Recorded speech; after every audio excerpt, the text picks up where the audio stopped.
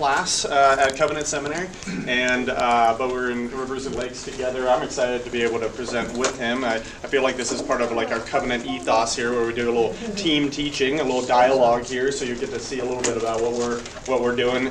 So David's going to go ahead and pray, talk about the Old Testament in a controlled sample, looking at one of the Psalms, and I'm going to pick up in the New Testament in Acts. So beautiful. Let's pray together.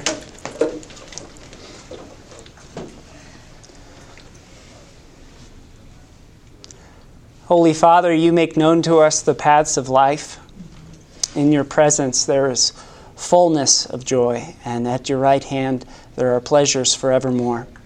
And I pray, Lord, that we could taste of those, that we would see those in your word today, that we would see them in Christ, and that we might share those with our congregations, with our neighbors, that they too might see and know Christ and honor him in their hearts. We ask this in Jesus' name. Amen.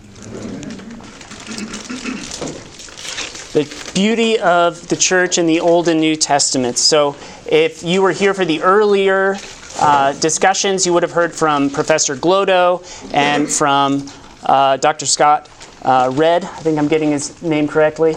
If you would have heard both of those talks, you would have no question in your mind today about whether or not there was a church in the Old Testament. So if that's a question that remains in your mind, I would invite you to purchase one of these at a very low cost on Amazon and read through it, look through some of these articles. But let's start with that assumption that the people of God, old and new, is one people bound in one covenant of grace and looking to Christ alone for salvation ultimately. But let's go ahead and if you'd flip to the next slide as we get going, I want to ask, what do you see when you go to church? Because when we get to Psalm 48, which was my focus for my paper, when we get to Psalm 48, we're thinking about what we see when we experience the liturgy.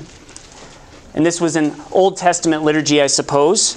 But we're going to be thinking broadly about what we see and experience when we go to church. And I start out with this quote from C.S. Lewis's Screwtape Letters, where the elder tempter Screwtape is writing to Wormwood.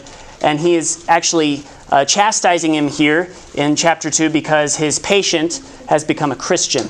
And he says, "Don't worry. One of our great allies at present is the church itself. Don't misunderstand me. I don't mean the church as we see her, spread out through all time and space and rooted in eternity, terrible as an army with banners. That, I confess, is a spectacle which makes our boldest tempters uneasy. But, fortunately, it is quite invisible to these humans." When he goes inside, he sees the local grocer with rather an oily expression on his face. When he gets to his pew and looks round him, he sees just that selection of his neighbors whom he has hitherto avoided. You want to lean pretty heavily upon these neighbors.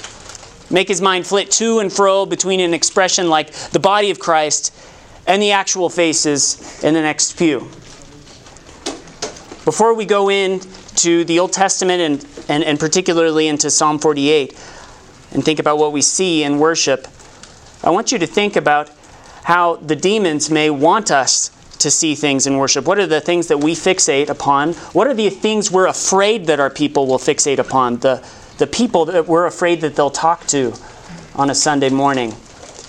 You know, the bad coffee that you've been lobbying for better coffee and you don't want them to taste the bad coffee. What are the things you're afraid people will fixate upon? And what are the things that we should actually be cultivating a new sort of vision, a faith sort of vision in ourselves and in our people so that they might see the fullness of God in his people? If you could go to the next slide.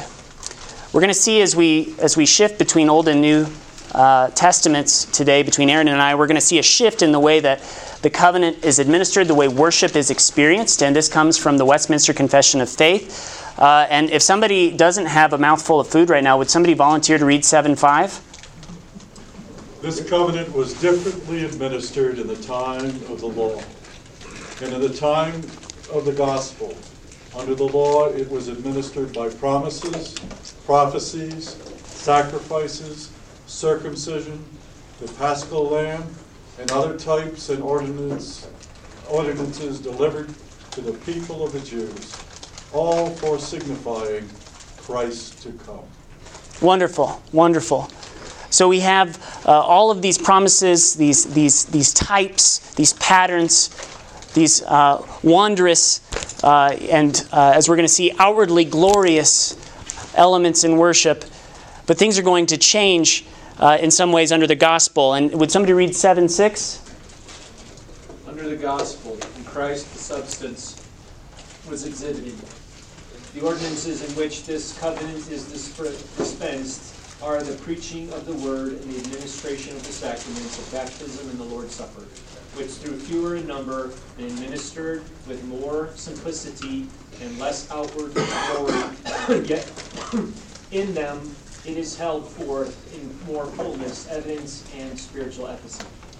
Wonderful. So we're going to see a shift in the way worship is experienced between a Psalm 48 kind of worship experience, between a Leviticus 16 worship experience, and other kinds of experiences that we have today in the gospel. They are of less outward glory and greater simplicity, and yet in them the fullness of Christ is held forth. And in them, in the Word and in the sacraments of baptism and the Lord's Supper, we experience Christ.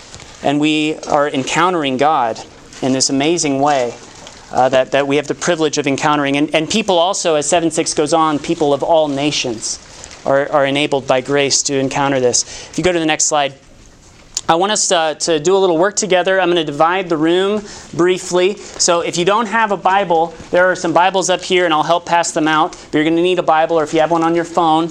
But if you are right here in this section, and Harry and Patty, you can be together if you'd like. Exodus 28, verses 1 through 5. And I want you to think about what you see in worship. What you see in worship. Think about the priest that you see there. The way he is robed. Leviticus 16, verses 1 through 5. And you can read the next verses as well about the Day of Atonement. If you're in this section, look up Leviticus 16, verses 1 through 5. I want you to think about what you see and experience in worship if you're an Old Testament Israelite. If you are in this section, roughly right here, if you're on the edges and you don't know what to look up, just choose one. But if you're in this section right here, look up 1 Kings 6. You have more to look up, but you can deal with it. 1 Kings 6, read about the temple and its glory. And then in this section right here, Ezra chapter 3, verses 10 through 13. A short little passage you can read for a little more context around there. But think about the longings that some of us have for the glory days of past, and you'll see the longings there as well as that second temple was being founded. So look at those. You're going to have 3 minutes. 3 minutes to look at these, to consider these right now. And if I see everyone looking at me and feeling awkward, I'll move us along.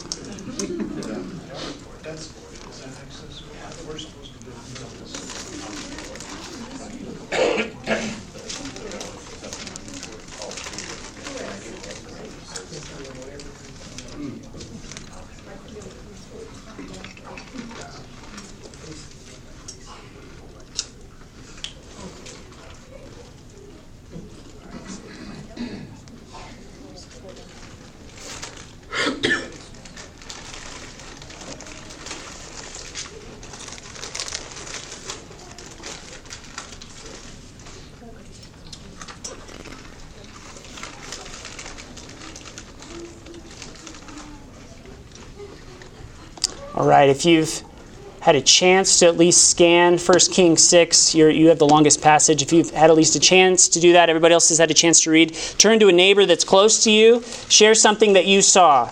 Share the best thing that popped out of the text. And what is the thing that you saw in worship? If you were an Old Testament Israelite, turn to someone near you.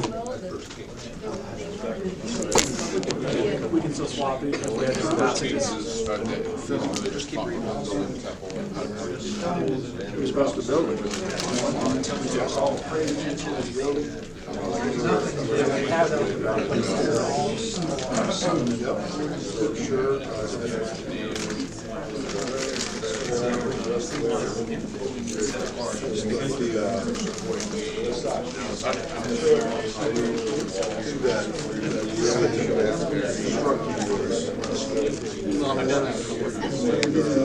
What are some specific visuals you can see?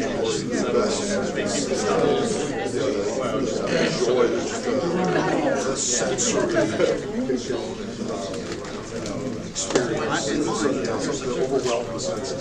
a curtain. There's the Ark of the Covenant with the mercy seat.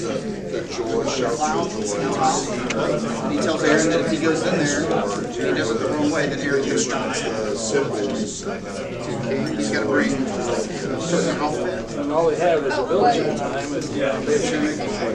Yeah, like what would you see? All right, 10 seconds and we're coming together.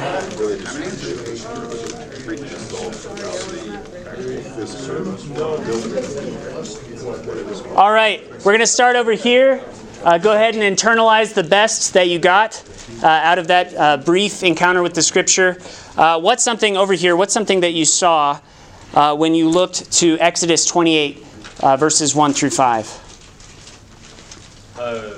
The glorious beauty of priestly garments. Nobody else would have looked like this. Yeah, they're made for glory, it says. This is something I'm going to ask questions as we go, as we think about what people see when they come to church. My mom still pretty well dresses me, you know. You look so thin, you know, and so she gets me, whatever. But anyway, she doesn't sound like that. But she gives me nice clothes, and I think about the people who are my immediate neighbors, and many of them don't have access to these kinds of clothes. We think of Christ who's come, and he, our great high priest, was robed in the common poverty of his neighbors. And yet, should we be showing forth, should the people see Christ in his humiliation in our garb, or should they see Christ in his exaltation in our garb? Or is there a season for all of these things? I don't know. We can keep thinking about that. But let's keep moving along, thinking about Leviticus 16. So Leviticus, I gotta say, well, to some degree, we wouldn't have seen any of what is in Leviticus because only Aaron the high priest could go into the holy place. So we just kind of have to take his word for it. And I'm not going in there. Yeah. The sacrifices gone in. What's that? Oh, we would have seen that. We would have seen the sacrifices, right? We talked about animals. Yes. I don't know. That was just, I just got to Yeah. But I was even thinking of the mercy seat as well, and what was above the mercy seat, the glory of God. Yes. Holy cow! Yes. Hold that. Yes. How can anybody say? And to think of the glory of God in that moment, so powerfully manifested, and then think of today as we regularly minister the Lord's Supper to our people and together.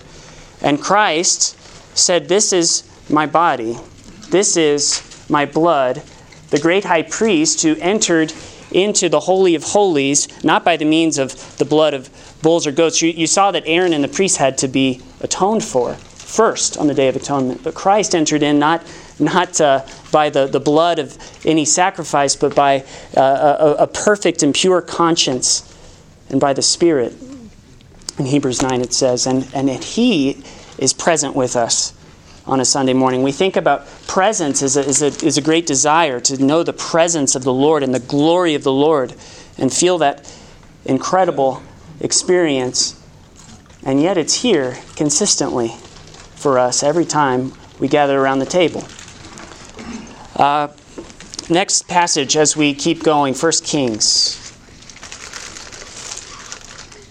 It's about the glorious, phenomenal structure Yes. built to glorify God. And when I personalize that, it incredibly humbles me because we are now the dwelling place of our Lord.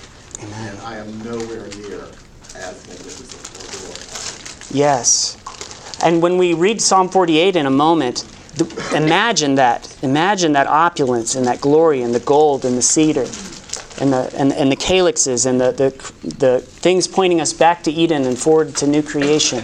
All of these beautiful symbols and types. All of that passing away, and now in New Covenant worship, as we'll experience in a little bit with Aaron, we're experiencing something so much more simple, and oily-faced grocers and the neighbors we'd rather avoid is where Christ's presence is made known. Yes? I mean, it's remarkable also that the most private, secret place was the most glorious. And it's a kind of a challenge as we think of ourselves. Is my most private, secret place the most glorious place for God? Amen. Amen. We are a temple. We are a temple of the Holy Spirit. Amen. Over here now, Ezra. was grief over the older people were grieving that the building is gone, the beautiful building that they had, and they've got a new foundation and they're happy about that.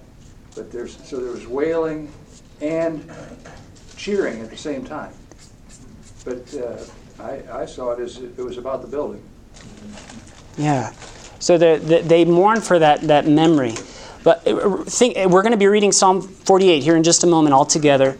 But think about the sights that were seen by those who sang this song when it was first ministered and when it was first sung in temple worship. Think about the memories that were made there. Think about the memories that you have in your church growing up and how us crazy millennials are changing everything. And maybe you mourn a little bit of that. You might know a little bit of that. And maybe we should not totally discount that grief that they feel. It's very human, a very real grief for something good and beautiful. But nonetheless, it says that they went on to rejoice, and when the temple is finished, all the people rejoiced at what had been accomplished. And sadly, one day that temple too would be destroyed, but we have a new temple that we can look to. But if you would with me, I'm not going to invite you to read it. Instead, I'm going to invite you to hear. I'm going to read basically my paper. If you want to look into it, I argue for a certain reading of Psalm 48:15 that it says very dramatically that when we look at the temple courts, when we look at this amazing complex that is made with hands and yet where God meets His people in the Holy of Holies, that it says that we are to recount to a coming generation that this, imagine me pointing at the temple, this is God, our God forever and ever. He shall lead us over death. Here's Psalm 48. If you'd listen with me, this is the holy word of God. It's a psalm of the sons of Korah. Great is the Lord and very worthy of praise in the city of our God, His holy mountain. Beautiful elevation, rejoicing of all the earth. Mount Zion, remote parts of the north, town of the great King. God is in her citadels. He is known for a stronghold. For behold, the kings have gathered. They have crossed over together. They saw. Thus they were astounded. They were disturbed. They hurried in alarm. Trembling has seized them there, writhing like childbirth. With an east wind you shatter the ships of Tarshish. Just as we have heard, so we have seen in the city of the Lord of hosts, in the city of our God. God shall establish her forever. We have thought, O God, of your steadfast love within your temple. Like your name, O God, so your song is over the ends of the earth. Righteousness fills your right hand.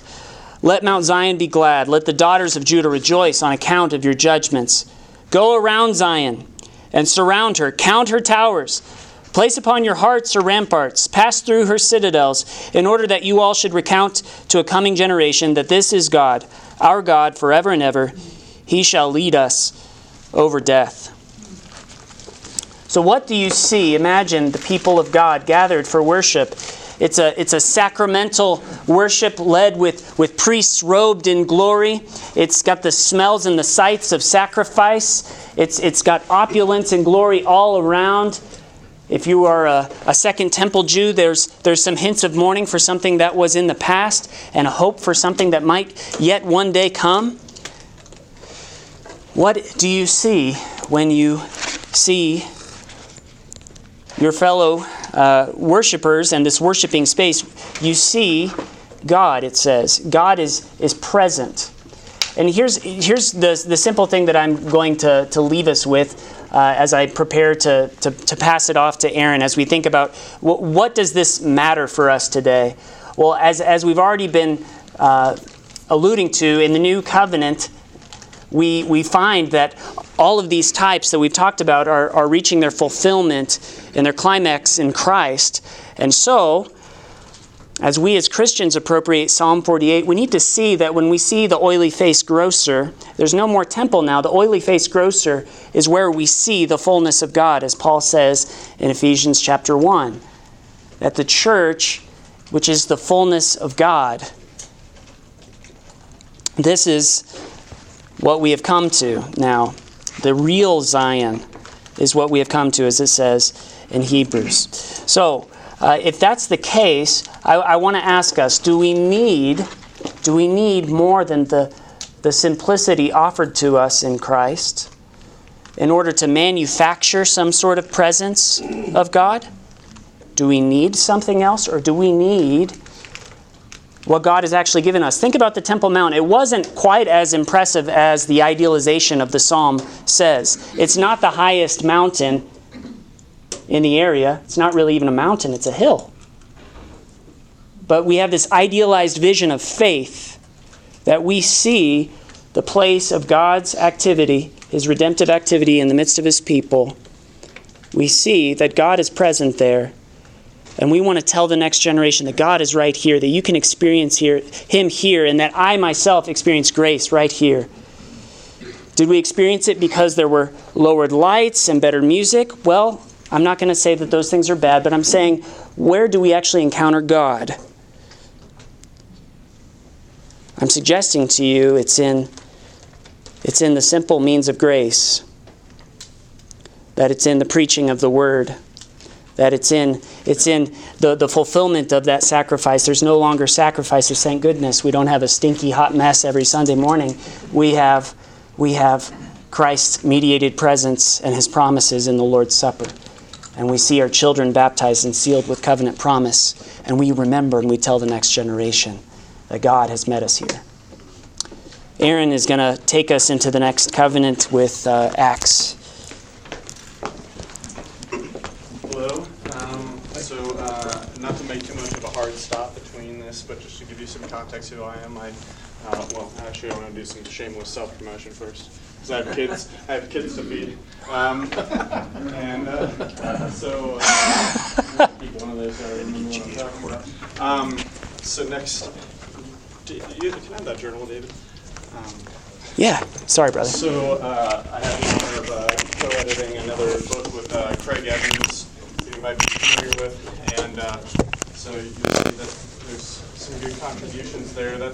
I kind of moonlight as a scholar. I have a PhD in New Testament from Bristol in England, and so anyhow, we have that, and just so you're aware, yep. I get two. Like the president. And next year as well, my dissertation, which is on the minor prophets quoted in Acts, it'll be published as well. I'm not advertising that because it'll be in Braille and it'll be $150, and none of you will want to buy it. It's kind of a snoozer. But nevertheless, I appreciate where David's coming from, because he's kind of hitting the reset button, kind of like I was hoping to do when I was considering this theme that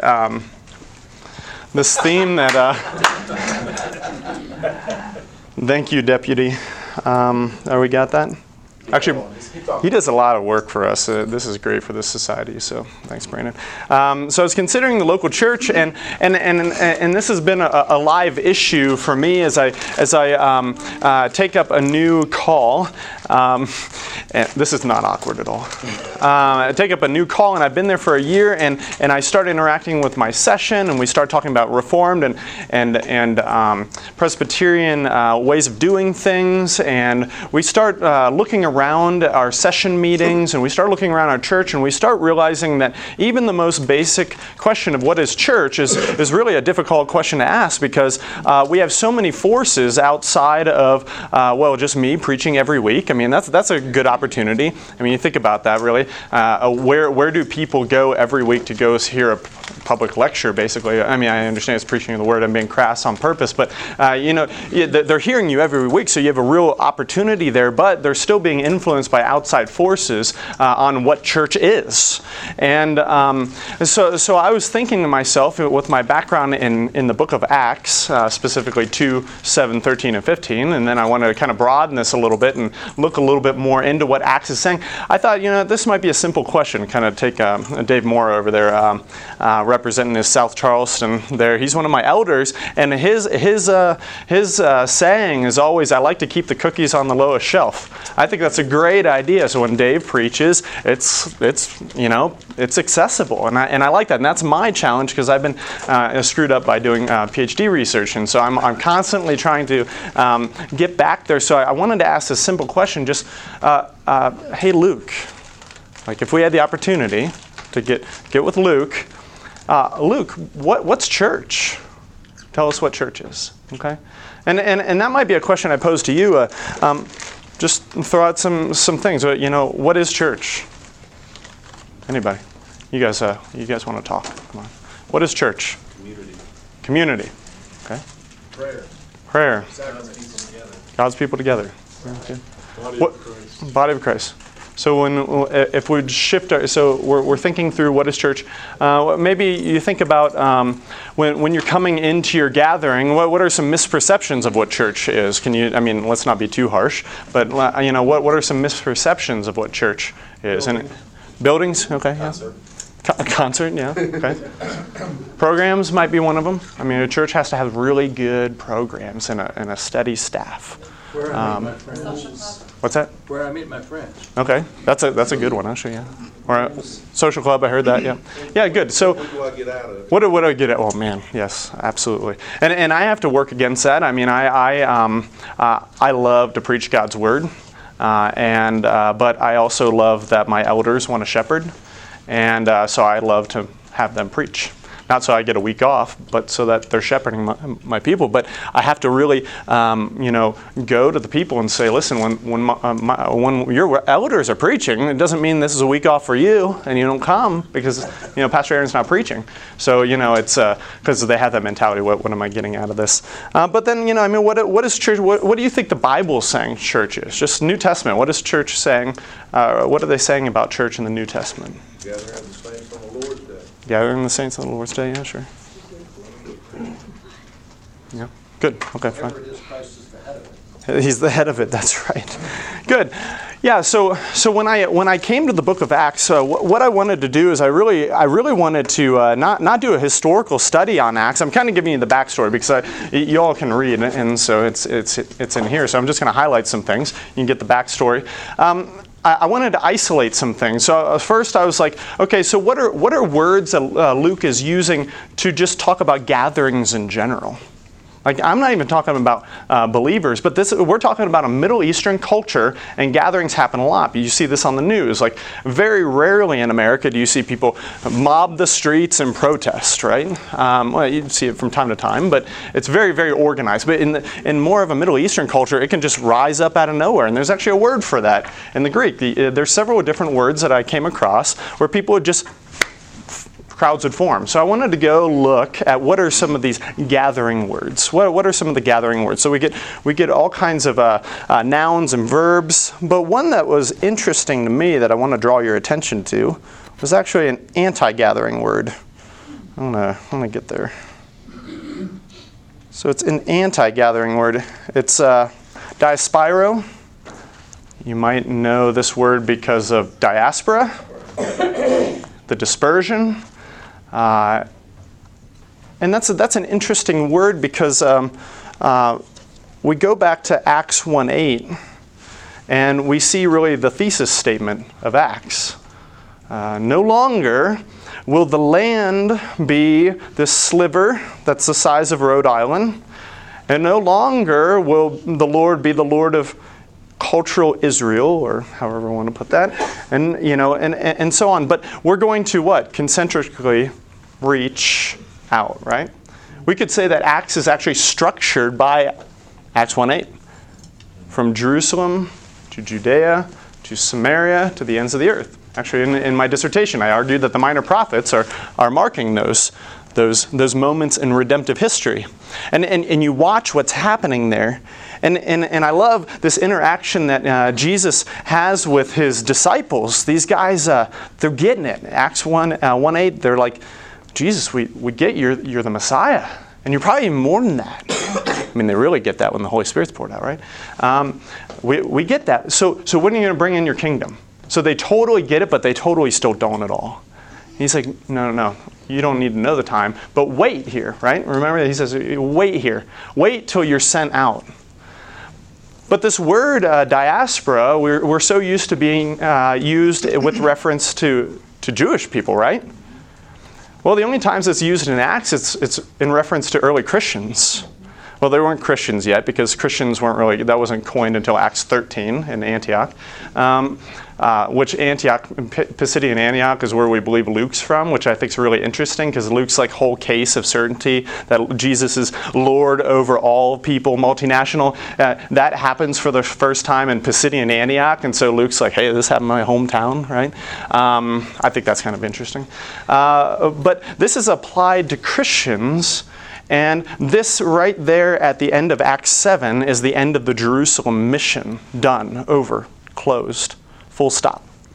It's sent out. Who's there? Saul is there. Kind of interesting, isn't it? Saul's there. Saul is at the first break in the story, or the first movement forward, we could say. And he's dispersing the church. He's dispersing the church. But why this is so interesting is the church is dispersed, but yet then gathered. Let me open up here real quick. The church is dispersed at who's gets stoned? Stephen gets stoned, right? He gets stoned. I put this here. What is especially compelling about the uses in chapter 8, chapter 11 implies the same, though not explicitly as 8, is that we see that the scattering, that is the opposite of gathering, from Jerusalem results in the gathering around the word in other places. To me, this appears like a fulfillment of Jesus' prophecy from 1:4, Acts 1:4. And an intentional revision of the early Jewish use of diaspora by Luke with the scattering of the true laos, or people of God, among the nations. So God uses this persecution, which of course our GA has been rich with this year. He uses this persecution to send out missionaries into Judea, right? The miraculous thing is that the next gathering, really the next movement of God's redemptive history is into Samaria in Acts 13. And who's preaching in Acts 13? Anyone remember? It's actually 2 speeches. Philip? One more chance. I hear Peter, thank you, Paul.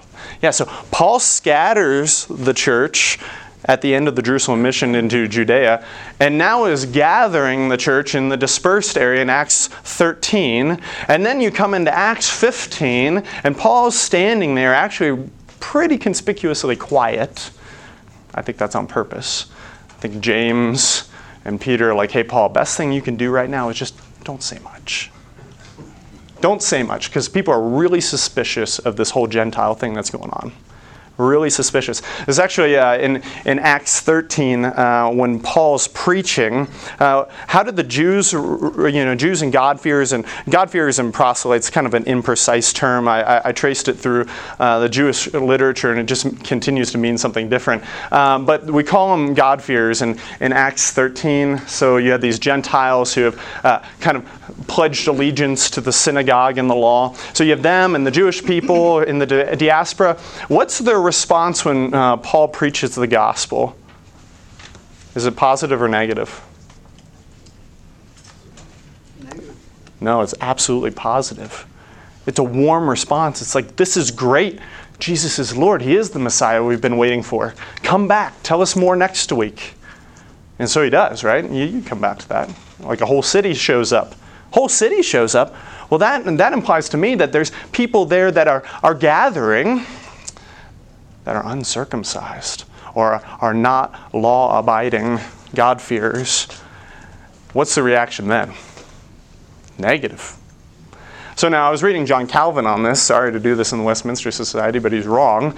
I should take him up in my dissertation. He actually spun off a pretty steady tradition in evangelical commentary. Evangelical commentary is great. Bob Yarbrough at Covenant Seminary is one of my mentors, and he says, if you're going to pick up a new evangelical commentary, you could also just pick up Calvin, because the comment really hasn't progressed all that much since then, which is fantastic, because he writes commentaries too. So it's at his own cost. But so Calvin says, well, the Jewish people were upset that he was saying that Jesus is Lord, and I said, well, no, actually, they were pretty happy about that.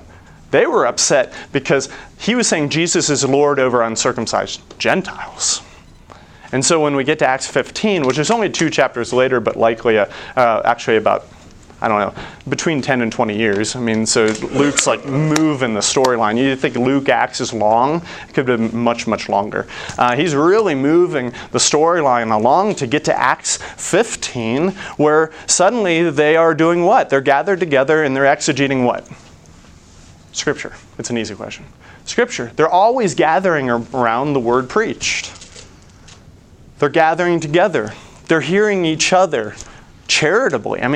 You can only imagine, like you hear some of the debates we have here, sometimes we can get a little, have that icky feeling like, ooh, I don't really like what that guy's thinking. Or can you imagine like letting Gentiles in uncircumcised? Well, you can't really, because you weren't there and you're not Jewish. But that's a big deal. That's a really big deal. There's no, I'll tell you a little story. I was a Campus Crusade volunteer, and then I was on staff, but I was leading an action group. It's our leadership group. And I was trying to explain this to them. I said, this would be a lot like if Christians found that, I was trying to think of the most scandalous thing. If we found the tomb of Jesus, I kid you not, like 2 months later, remember that whole ossuary of Jesus thing came out? And I'm like, I am never making an analogy again.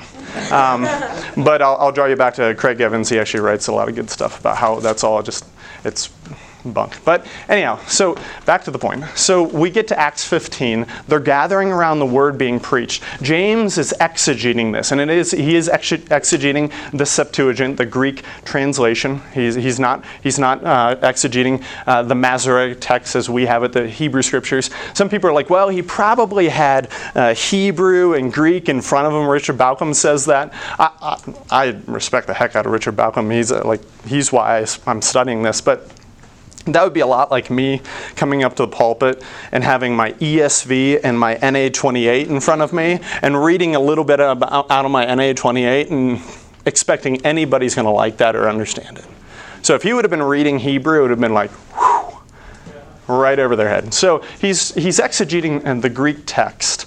And that's really important because this text is being exegeted, and right at the end, what some people think is Isaiah 45:21, he says, and this that has just happened in your midst is as it's always been. People are like, well, that's an allusion to Isaiah 45:21. I said, no, it's not. It's actually just a principle of prophecy. The prophet's role was not to say anything essentially new. That's a foundational prophecy. We use prophecy completely wrong often, where I'm going to receive a prophecy. Well, no. He's reaching back to Deuteronomy and this blueprint and saying this is prophecy. If you look at Luke Timothy Johnson, he would say the speakers in Acts are prophets. I think it's really compelling. I think it's good. So James is a prophecy, and what he's saying, I don't know if you've ever noticed this when you're reading Acts, but Acts does not quote Scripture ever again after Amos 9, except for right at the end when he's wrapping it up. No Scripture. In Acts 17, Paul quotes, anybody? Poets. Yeah. He quotes poets as like an analogy to say, hey, this is a lot like this redemptive story. We have common ground here. But no Scripture, because why? Because prophecy has been fulfilled. It's done. It's closed. Jesus is now actually, and recognized by the church, the Lord over all people. We're gathered together. We believe that. We are sending out what now? The Gentile mission. And then you get the apostolic decree, which is probably one of the most bizarre, confusing, weird things in Acts. I wrote an article about it in Biblical Theology Bulletin, so you can look at that if you want to, because I really get into it, because I think it's a hospitality statement. But what he's saying again, he's saying, well, if Jesus is in fact, if we are gathered under the lordship of Jesus, and he is actually the multinational Lord, multi-ethnic Lord, then the land no longer is this sliver. The people is no longer this ethnic Israel, or however we want to talk about that. So the temple no longer is the temple, right? There's a really important point in Amos 9 and Acts 15. It's not the temple that'll be rebuilt of David. It's the tent of David, or the booth of David, because it's movable. It's all over. It's not a fixed place where we maintain God, because that was the problem. The temple in and of itself wasn't the problem. It was how we viewed the temple. Not we, but the Jewish people, and that's what Stephen's saying in Acts 7. So if that's true, then we need to go back to Leviticus 17 through 19 and say, law of the resident alien says, if somebody comes onto our turf, we take absolute care of them. Maybe we could talk to our politicians about that a little bit. We take care of them. We take care of them. But while they're here, they need to follow some cleanliness rules, because they can actually spiritually pollute the temple and the land by doing certain things. So then fast forward, since that's the blueprint, and now we're in Acts, and this is all being fulfilled. The building's being built now. We get into Acts 15, and we get these bizarre strangle stuff, drink blood, sexual immorality. What's all this about? Well, it's about this. Well, if the land's no longer a sliver, and it's Acts 1:8, it's all of God's land, and the temple's not the temple, you're the temple, well then, you can pollute the world and your temple anywhere, at any time. But you as Gentiles, according to the blueprint, i.e. Leviticus, the law, remember, the Bible's always just exegeting the law. There's nothing new coming out here. It's always just exegeting the law. It's always just pulling the law forward. You Gentiles are not required to be circumcised. Paul just totally gets into this. That was great. I just looked right at you, Paul, when I said that. Paul can get into it, I'm sure, too. But so he's talking about this through the fact that, like, you don't need to be circumcised. But you do need to follow these laws, because you can pollute yourself, God's people, God's gatherings. Really important stuff there. I was riffing there for a little while. I'm kind of lost my way. How are we on 1:15? We have 15 minutes. Good. Okay. So that was. So I looked at words of gathering, and then that's where I started. So then I started looking at things that gathered people, and so on and so forth. That's kind of the sum of it. But when we look at Acts, I think the important thing that the person who's going to Acts really just needs to remember is Acts 1:4 through 1:8. I mean, really, when you take that and you understand the structure, you stop getting into, you take it as a redemptive historical unfolding of God's plan. Then you don't say, wow, gosh, you know what? Paul was healing people with rags. Should I be doing that too? Or Paul's shadow is over top of somebody. Should I be doing that? You lose the forest for the trees, right? You're taking this through this redemptive historical thing that's happening. You're doing it through this redemptive historical thing, and that's why I think when you look at the last half of Acts and you see that Scripture isn't being quoted, that should be screaming at you. I mean, I think it's amazing because Luke is just quoting so much Scripture in the first 15 chapters, and in the last half, you get kind of a perfunctory appeal to the law when Paul feels like he's being abused in front of the Sanhedrin, and then you get Isaiah at the end. But he's saying we're in the Gentile portion now, and if I go quote Scripture to these people, it will mean nothing to them. But there's other ways that we can present the gospel. We quote the poets, and then we talk about the redemptive historical message of creation. So anyhow, there's just some thoughts on Acts. I think we wanted to give you some time to ask questions, or did you have a plan?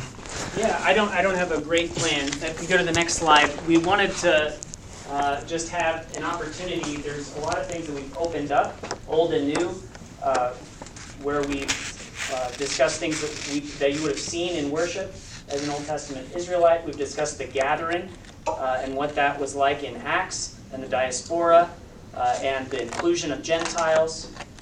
He's given you some new lenses to look at Acts through.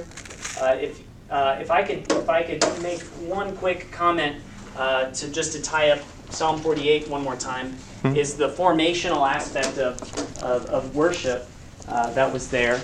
The people went through this liturgy and all the other aspects of worship that we've discussed in such a way that they were becoming something together, and they were experiencing God together. And now in Christ, who is our head and in whom we have our union, who binds us together and makes us a body. When people see us increasingly by grace, they see something new. They see a new creation. They see a bride that's delighted and just enraptured by her groom. They see something that's new, that wasn't here before, more and more. But they still see the oily-faced pastor, and they see their neighbor that they don't like, and so on and so forth. I wanted to suggest one further application before we move and just invite questions and comments and other applications. Is as we think about what we see in worship, I hope that we can see, it's important that we see one another now and again. That we see that we are the body of Christ, and as we pass the plate, or as we walk forward to the Lord's Supper, as we sing psalms and hymns and spiritual songs to one another, that we actually do that now and again, that we have an awareness of one another, that we are the body of Christ. And there might be a temptation in the modern West to put forward the most beautiful and the most affluent and have them in the front, the most capable. But the body of Christ includes those who are not impressive, those who you would probably be nervous about them. You don't know what they're going to say if they get up in front of people. Think about this with me. How can we be a church that celebrates that we truly are a sort of Christophany when you look not at all the fancy stuff, but when you look at us? So think about these things, and let's open it up for discussion. Yep. I was just going to add to what you said. You started with the Screwtape quote, and Lewis says something very similar in God in the Dawn, talking about being a part of the local church and having to sing hymns, which when he started out, he didn't like the hymns. He said, but as I went on singing, I saw the great merit of it. I came up against people of different backgrounds, different outlooks, different education, and gradually my conceit began peeling off. And I realized that their hymns, which I still hated, were nevertheless being sung with devotion and benefit by an old saint in elastic side boots in the opposite pew. And then it dawns on you that you aren't fit to clean those boots. That's pretty good. Can I ask Aaron on the hospitality laws from Leviticus there in Acts 15? Yeah. Are you arguing for a continued application of that in the church today, or was it specific to the? Yeah, I was actually trying to. That's where I lost my train of thought. I would have to reread what my article was, but I think what I was going after is generally like you get these classic interpretations of it that it's just like a perfunctory law for table fellowship, so we can eat together, as Peter runs into in Galatians, or Paul tells us. I would have loved to have been a fly on the wall for that, but I think that severely undermines it. I think it's actually it's raising the bar really high to the point that we have to trust Jesus alone for our salvation and cleanliness. I mean, we those are laws required of us, but we're not going to meet them, just like any of the law. It's a hospitality. That's the lens that I went through. It was a hospitality thing where the host pays the debt of the one hosted. This idea, but the one hosted also contributes back. So you have that interaction. The Jewish people are hosting the Gentiles, right? Grafting in. That Luke doesn't use grafting in. That's Paul, but that's the idea. And so they're hosting because they were once hosted, right? God's been hosting us since creation. And so that type of grace being poured out towards the Jewish people, then they're supposed to forgive that same thing. So yes, in a way, yeah, I know some of you might like blood pudding or something like that. It's gross, but That's what I was thinking, actually. yeah, I mean, yeah. So there's certain things there, yeah. But I would say absolutely, because why would we say it's not required? I mean, it says it is. So it wasn't just because it would have caused offense to the Jewish neighbors in that context? Well, yeah, I just think we start reading it way too superficially if we start talking about offense to a certain individual, because it's going right back to the law, and the law is talking about cleanliness and the land and the temple. I mean, you see everything through land, temple, people. I mean, that's just covenantal through and through, and it's not just covenantal; it's like the law, and that's what we're exegeting. So, is that helpful? Yeah, thanks. Other questions? Just a comment. When I think of the gathering together, I think of the synergy or synagogue. Mm-hmm. And when I think of that, I think we're gathering together in unity as one. And together as one, we are worshiping our Lord and Savior. So it's a picture of the end times when we're with Him. We see them in Revelation. They're gathering together under the temple and praying. And it's a picture of where we will be gathered in the future. Mm-hmm. And I was wondering, was that word used in the Acts, like the synagogue? Sunago is, yeah. Sunago. A lot of soon words, like the coming together words, but sunago, very common word in the New Testament. I mean, it's used quite a bit in Acts, but very common for coming together. But it's not simply used for the church. There's all kind of sunagoing happening of other people. I would say though that one thing that surprised me on that was that almost every time I saw gathering, at the end of the gathering there was some type of mission. There was always a going out. And I think I'm always talking to my congregation, I'm giving them the blessing. It's a blessing to give you the power to undergird your mission for this week. I actually make them reach their arms forward so they're actually like participating. But yeah, mission's happening. You gather so that you can go. Anyway. Yep. Yeah, so this summer for our youth, they're doing just kind of topical stuff, and they asked me as the pastor to talk to them about the importance of being a part of the church. So if you were going to speak to a youth group about the importance of being part of the church from your research, what points would you hit with them? The importance of being a part of the church. I would begin that this is the place. So usually what I begin is personal, so pastorally. So this isn't quite a theological answer or necessarily a structured answer in that way. But I would begin with the churches where I have encountered Christ. And where, the church is where I was baptized, where I received promises, and where a community saw that promise administered to me and has been faithful. Imperfect but faithful in holding me within that promise and helping me realize what that promise means, and who celebrated with me as I come to a fullness of faith and celebrated the Supper. So I've encountered Christ in this community. This is a community also because we believe in the reality of heaven and hell. This is a community with the promise of heaven. We're united to Christ.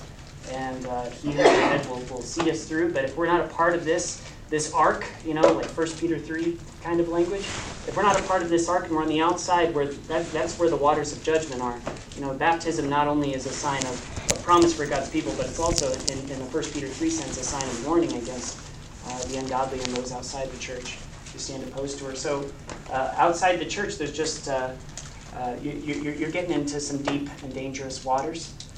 And you can be very pastoral and, obvious, you can use all sorts of different illustrations to speak about that. put on the full armor of God. It's a you plural command in Ephesians, for example. And it's not a lone soldier going out alone, but it's a y'all plural, put on the armor of God together, because the lone soldier alone is going to get picked off. I like use guys. Use guys. Together, by grace, we're in a community that's united to Christ, where there are promises, where there is sacramental experience and the presence of the Lord, an encounter, where there is shared joy and shared grief, throughout life. That's another thing is a teenager can't think yet. I couldn't. I'll speak in I terms. I could not as a teenager think about being 50 or 60 or 70 or 80 or 90, and how desperately I would need people to remind me of the one hope to which I'm called, when the promises of retirement will look a lot more promising, and when I'm dying and cancer is ravaging my body, how badly I'll need to know that I have a resurrection hope, and that's steady and true, and that has been proclaimed throughout generations and held to. So I think there's, and the songs and the spiritual encouragement that comes in that community are just so essential for a lifetime of flourishing.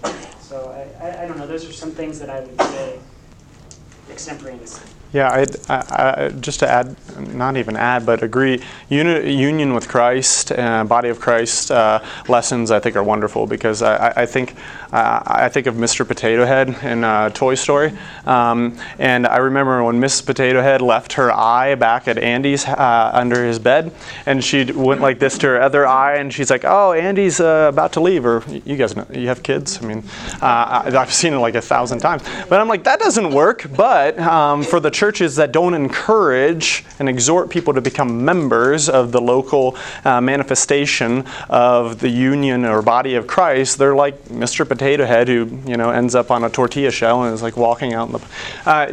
It doesn't work that way. It's you are put together. You are a body. An eye doesn't work outside of its commitment to being part of the body. So, but I mean, this, as Dave knows, I mean, this is an active conversation we're having on session. What does membership look like? Do we need to have membership? I mean, the marriage analogy just goes a long way. For those who have a really low ecclesiology and would say, you don't really need to be members to be part of the body of Christ at a local church, I'm like, that's good. What would your wife think about what you just said if you said, we don't really need to be married to live together? That brings them up to speed, I feel like, oftentimes. So. Can I jump in real quick? Yes, please. I'm bird walking a little bit off topic, but maybe. Conversation, all right. Yeah. This conversation we just had the other day. So I'm not a member of my church. Uh-huh. Haven't been for a number of decades now, I guess. Mm-hmm. And I've seen people in our church who were members come and go. And my wife's from Colorado, and she was telling me the prairie culture would have an itinerant preacher come by, not often enough, so you'd have to get married when you could, and there was common law marriage. You jump a broom to show publicly we're married. Now, apparently that's good enough in Colorado. So you can have a common law marriage, and that's my reference to how I am with my church. So I just talk about, generally when I get into it, because it's an active and very dynamic and nuanced conversation, I talk in terms of best practice. What's best practice? You know what I mean? And so that's what we're always aiming at, is best practice. We live by grace. But, because we have some very committed volunteers at our church that are not members. And you talk to them about it, come alongside of them, and if they're resistant to it, it's kind of like, what am I going to do? I was just going to inject a last comment on that, and just to tie back to the beauty of the church and what we see in her. If you see the beauty of the church, if you see Christ's presence in us, if you see her in all that beauty, as you might have seen in incredible beauty at one point in your past, and you made some wild promises to her that you've never kept perfectly. When you see the beauty of the church, you might be drawn, and I hope you'll be drawn to make some wild promises that you're keeping perfectly.